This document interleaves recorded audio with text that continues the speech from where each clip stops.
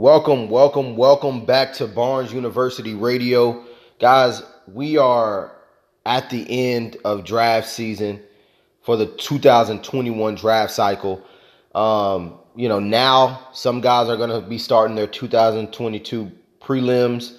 As for me, I'm going to be trying to get some money so that next draft season can be even more special for you guys.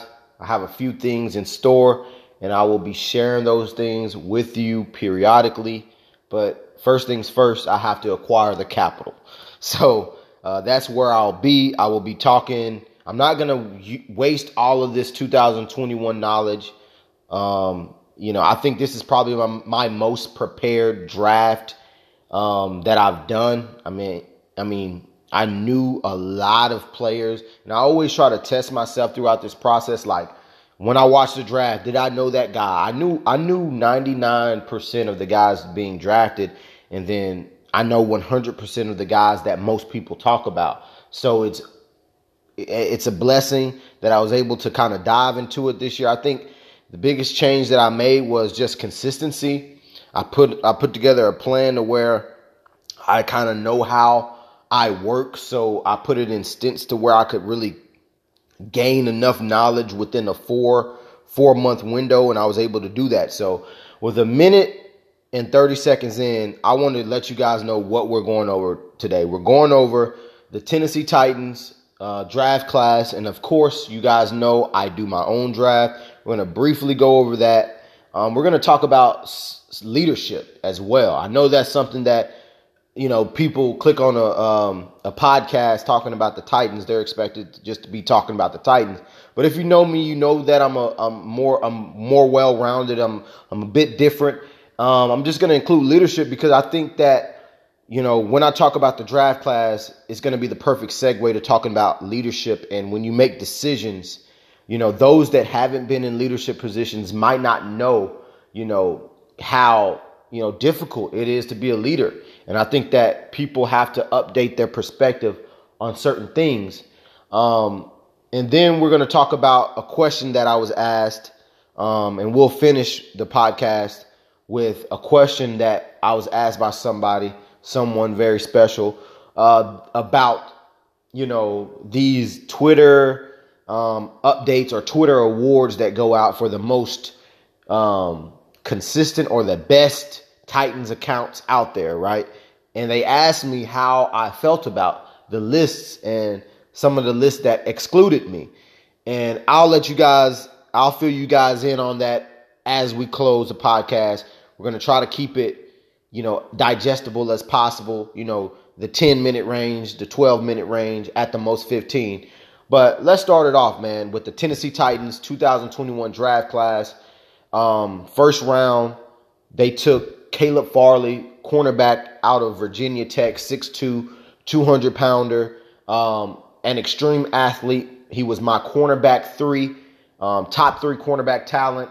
He wins vertically. I mean, it's very hard to complete a pass on Caleb Farley going vertical. When he's in his zone responsibilities, this guy closes as fast as anyone in the game when healthy. Why is this pick being talked about a lot? Is because of the injury. Several injuries. I mean, you can go back to 2017 when he tore up his knee, and then you can go as recent as the last 2 years when he's had, surgeries on his lumbar region. So with that being said, in football, any injury can be, derailing, but especially injuries that involve your core, your back, obviously your wheels, your knees, your ankles and stuff like that. So with that being said, that's why this pick has so much criticism towards it, and praise, because you get a top 3 cornerback in this draft when usually those type of players get taken within the first 10 to 12 picks. So that's where the steal comes through. If he's 100% healthy, the Tennessee Titans got a significant puzzle to their 2021 season, or piece of the puzzle. Second round, they went with Dylan Radins. He's a do-it-all. I mean, the best way to explain it, his skill set, he's a swing offensive lineman. That wasn't talked about much when he was drafted. But for those that know Dylan Radins out of North Dakota State, 6'4", 300-ish, 305. He's trying to get to 310 where he needs to be. He does need to bulk up a little bit. This guy can kick inside to guard, to center. Extremely physical and aggressive. He has the movement skills to operate at the second level, cut off guys, and extend plays because of his blocking downfield. I think that this pick, it's a value pick. He was my offensive tackle 9. I think as an interior player, he gets boosted up a little bit, maybe in my top 6. But the Titans needed a guy like that. In my 2021 game plan, I mentioned a guy like Matt Filer that played for the Steelers, who the Titans could have signed, that provides the exact same talent. So the Tennessee Titans were in lockstep there. They signed guys like Kendall Lamb to kind of take over that right tackle spot. I think Lamb is going to beat out Radins, and I think that Radins is going to be a guy that can be kicked inside, even to center, when, as Ben Jones ages or, he has to sit out a game or two. So I think that's a value pick there. Somewhat rich when you tie in, the school, the level of competition that needs to go on, but it's a healthy pick. Let's put it like that. 3rd round, Monty Rice, Georgia linebacker, 6', 230. He's great moving in one direction, like Caleb Farley. When they're moving, when they've made their mind up, they're one of the most impressive athletes in the draft, and you have to give them that. But in terms of, moving laterally, sifting through trash, dealing with big offensive linemen in the run game, I'm not so sure that Monty Rice is that guy. But the Tennessee Titans liked him enough to take him in the 3rd round. I think it's a bit rich. Like when you look at, he was my linebacker 14. So that means in that 3rd round range, it is justifiable. But in terms of need, what's going to take this team to the next level, I just feel like you could have went in a different direction, whether it be wide receiver, whether it be tight end, whether it be, heck, at that point, I wouldn't have mind if you double dipped on cornerback or got a good safety or like some type of depth other than undersized linebacker, which I know that they like. That's kind of their prototype for their inside linebackers now.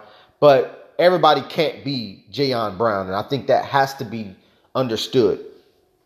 And then they took Rashad Weaver, Dez Fitzpatrick, Racey McMath, and Brady Breeze with the final, few selections. And I think the main thing with the Rashad Weaver selection is, 6'4", 257, out of Pittsburgh, defensive end, definitely a 4-3 defensive end, 3-point stance type of rusher as opposed to, outside linebacker. I wonder how much Jim Schwartz, and I said this during the draft cycle, was, how much influence did he have? I'm pretty sure he did, because this is a 4-3 defensive end. Like, this guy is not going to stand up and actually have any type of effect. He's not going to cover anybody. This is, relatively a 4-3 in, you kick outside, maybe an interior rusher on your 3rd down package. So even though I like the pick, he was my number 4 defensive end, a top 10 edge rusher overall. Obviously great value there in the 4th round. But at the same time, he's one-dimensional. I think that his floor is, he has a high floor and a low ceiling. So that means that he is what he is. I don't know how much better Rashad Weaver is going to get, in his career. So with that being said, you like the talent based off of value and how you had him ranked. But the realistic projection is, he can come in, provide reps as a rotational pass rusher, and that's it as a player. He's not going to drop back in coverage. He's not going to be that traditional 3-4 outside linebacker. He's going to be in your even fronts and be able to, generate pressure, hopefully. He has length. He has a diverse pass rush plan and good arm movement for a young player. It's a solid pick. obviously the off-field things, not knowing about what happened, what could have happened. Tennessee Titans, this is one that just comes down to if you get the evaluation right, then sometimes these type of things don't occur. Dez Fitzpatrick, who I think Dez was actually taken before Rashad Weaver. So even if you get that evaluation right, you might go in a different direction with Rashad Weaver. But anyway, Dez Fitzpatrick is a guy that if you look at him, if he fully matures out, he can be similar to a Travis Fulgham. I've said that ad nauseum throughout the process. He was my comp for him earlier, way when I saw him at the Senior Bowl. And, he's about 10 pounds lighter than Fulgham is right now. But they have similar games, right? They win with very precise route running. They vary their speeds very well. They pluck the ball with their hands. They have some concentration lapses, but for the most part, very dependable players. They get open and catch the ball, right? That's what the Tennessee Titans talk about with their receivers. They keep it simple, and sometimes keeping it simple, you pan out with a guy like A.J. Brown, and then other times, not so much. You draft, Tajay Sharps, which, not dynamic in where they took him. I think he was a 5th or 6th round pick years ago. Where you picked him, he overplayed his draft selection usually. But at the same time, you want to get guys that, offer dynamism, are dynamic to some degree. Dez Fitzpatrick isn't that, but over time, at his maxed out potential, he could be a very significant contributor for the Tennessee Titans. The Tennessee Titans essentially traded their pick 126, a 166, and then I think their very last pick in the 7th round. And I'm not going to say they got fleeced, but I mean, that was 3 draft selections for Dez Fitzpatrick. And I think that kind of shows how much they think of him. It's a significant amount of draft capital. And I know a lot of people are like, they're day 3 picks. What are their chances of making the roster anyway? They got their guy. Hey, that's why we're going to be talking about leadership today. Hey, it's what they did. It is what it is. But at the end of the day, it was too rich to me. There were guys like Cornell Powell, Cade Johnson, Simi Fehoko, Jalen Darden, like Jonathan Adams Jr. There was so many wide receivers that were going to be available. And for you to just give up 3 to take Dez, you must have loved him. And that's all, that's good for you. But goodness gracious. And then talked about Rashad Weaver, Brady Breeze, and Racing McMath. I'm not going to go into depth like so many people are because I honestly think these players are not going to make the roster. There might be going to be practice squad guys, and I'm almost assured that a lot of these back-end draft picks are going to be retained. They're not going to let these guys, go. They're not going to face that. They're not going to face that type of embarrassment. These guys will be on the team, but on the practice squad. They're special teamers. They don't have the skill set to start and actually make a significant impact. So they're going to be special teamers if they do play. Let's say they do play. We get, some injury bugs. Have to move some people up from the practice squad. They're going to be special teamers. And, for McMahon's case, a slightly above average for a 6th round pick special teamer. He ran a 4.3. He's 6'3", 210? Very impressive, frame. Just can't run routes. Just can't consistently catch the ball. Brady Breeze, doesn't have the size or the bulk, but certainly can play as a free safety. I think he has the quicks for being a split safety and in zone responsibilities. He's not the best tackler, but he can come up and hit. So it's like, these guys are not that inspiring, but, this is what is the Tennessee Titans. And then I always, I don't purposely forget about Elijah Molden, but it's really surreal to me. If you followed me throughout the process, of this draft season, how much I liked Elijah Molden. as a player, and it's still surreal that he's a Tennessee Titan because I've talked him up so much. This guy can play all defensive back positions, and I feel fine with him playing all defensive back positions. That's free, that's strong, that's boundary corner, and that's, in the slot. But a realistic standpoint, from a realistic standpoint and how to maximize his skill set, which is close quarter, quick, short area quickness, his ability to wrap up and tackle even at his frame, 5'10-ish, right? 190 at the most. This guy isn't big. Arms aren't that long. Wingspan is solid, but not long arms. This is a guy that's going to come in and be able to be somewhere on that secondary, whether you have those 3 safety looks. I think that's where he gets in early. Those 3 safety looks where you can trust him to handle his third or handle his, robber role. In the slot, he's going to have competition with Christian Fulton and other guys who kick inside, maybe Jackrabbit Jenkins. In the inside, you don't have to worry about him finding the ball, blitzing off the edge. It's going to be, him covering guys with size at the next level. And that's just being a realistic, situation for him. And overall, it's a draft class. You're going to find 2 or 3 starters. And that's all that you can ask for. But at the end of the day, you always want to max out your situation, max out a talent acquisition process.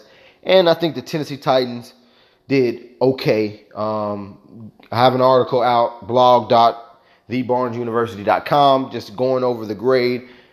Check that out. And it'll be on my page on Twitter at @BU_scouting. But going into leadership and going into this final thing, I know we said we was going to try to keep it around 10 to 15. Well, we're going to be about 5 minutes over. But just leadership, right? Talking about leadership, the Tennessee Titans have a leader in leaders, and it starts with ownership, it starts with management, and then it's coaching. It's Miss Amy Adams Strunk.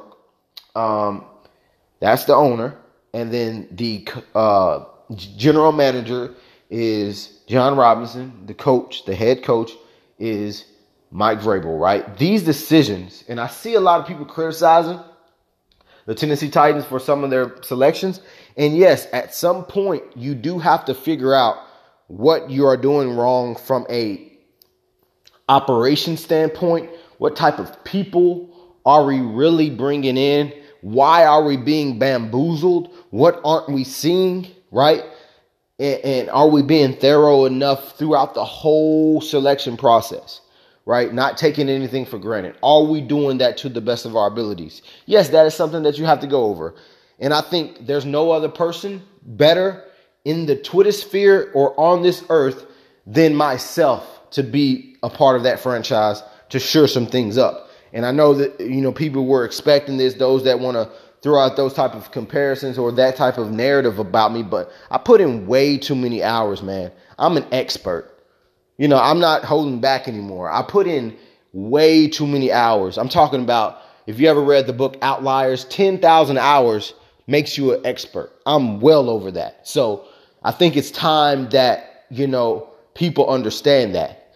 And I think, honestly, it's a situation where, leadership, you make decisions, people are going to criticize you. But at the end of the day, I want people to kind of understand that this is difficult. Team building is difficult. You can't control every variable. You can only do your best. And I think that the people who aren't in or have never been in leadership positions, it's kind of cringy when they are so critical about leadership, operation and situations. Like, I've been in leadership positions my whole life, whether it be within my family, whether it be in my classes, whether it be, FCA president, whether it be, in college and in certain groups being the leader, then it's being the leader of my family, then it's being the leader in the company structures and on the teams that I'm on within my company. I've been in leadership positions, and I'm definitely trying to get better. That is something that I'm definitely self-developing myself to get better at. But that's just what it is. And that's all I really have to say in terms of leadership. Just if you have never been in that position, just have some self-awareness about yourself of, maybe this is difficult. Even when I'm critical, even when I'm going through the draft picks, you do your job to the best of your ability. You can do it in a different way. Yes, we can talk about different ways to get something done, but let's not talk about like competency too much when it comes to leadership, because everybody that's in a certain spot within the NFL, they deserved it somehow, whether it be the connection, whether it be the work ethics, whether it be them just showing up. There's a level of, substance to why they're at where they're at. So let's keep that in mind. Now to close real quick. This is going to be double what I said initially, but that's the love of football. That's the love of talking to you guys or with you guys or sharing this type of knowledge. But like I said, how I was going to end it.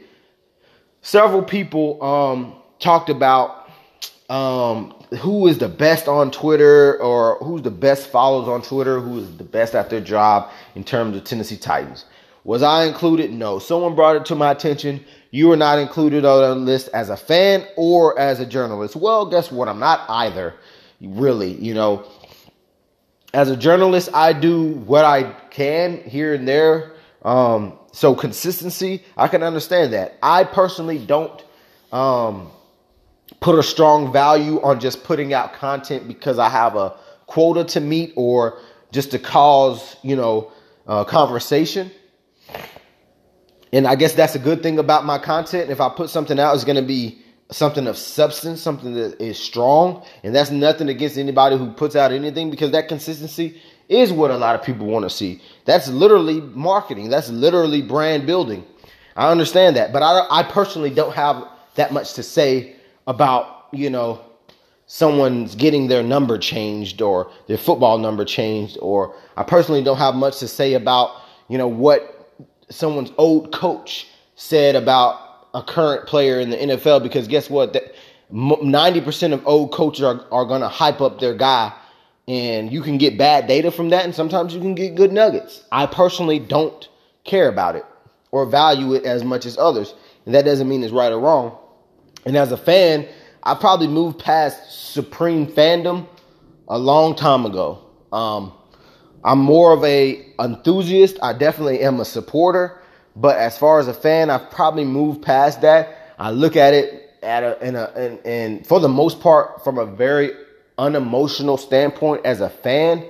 But as a guy trying to get into the industry, that's where the new passion is that needs to be reined in happens.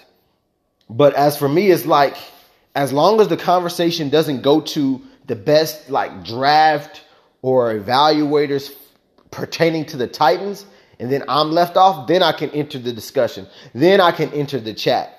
You know what I mean? I can enter that chat. Whoa, wait a second. Then I can start, saying something's a bit off here, because when we start talking about, if a question was asked, who on Titans Twitter, if they went to the Titans, could help the most. If the answer's not me, then yeah, I will have to pop my head up, because a lot of times of these guys that's in these top 5 lists, top 10 lists, they agreed with a lot of, the problems that's on this team. There's guys that love the Isaiah Wilson pick, who were giving themselves the crown of Titans Twitter because they predicted that Titans were going to select Isaiah Wilson. There were guys that supported these picks, and Kevin Dodd and Taywan Taylor, and and the list goes on, right? And there were guys that loved these picks, were very supportive. Then there's me, who knew what was going to happen. So for that standpoint, if the discussion was this person would make the Tennessee Titans better, how? They would write better reports, or they would help Jim Wyatt with articles or something. I think that's what we really have to look at.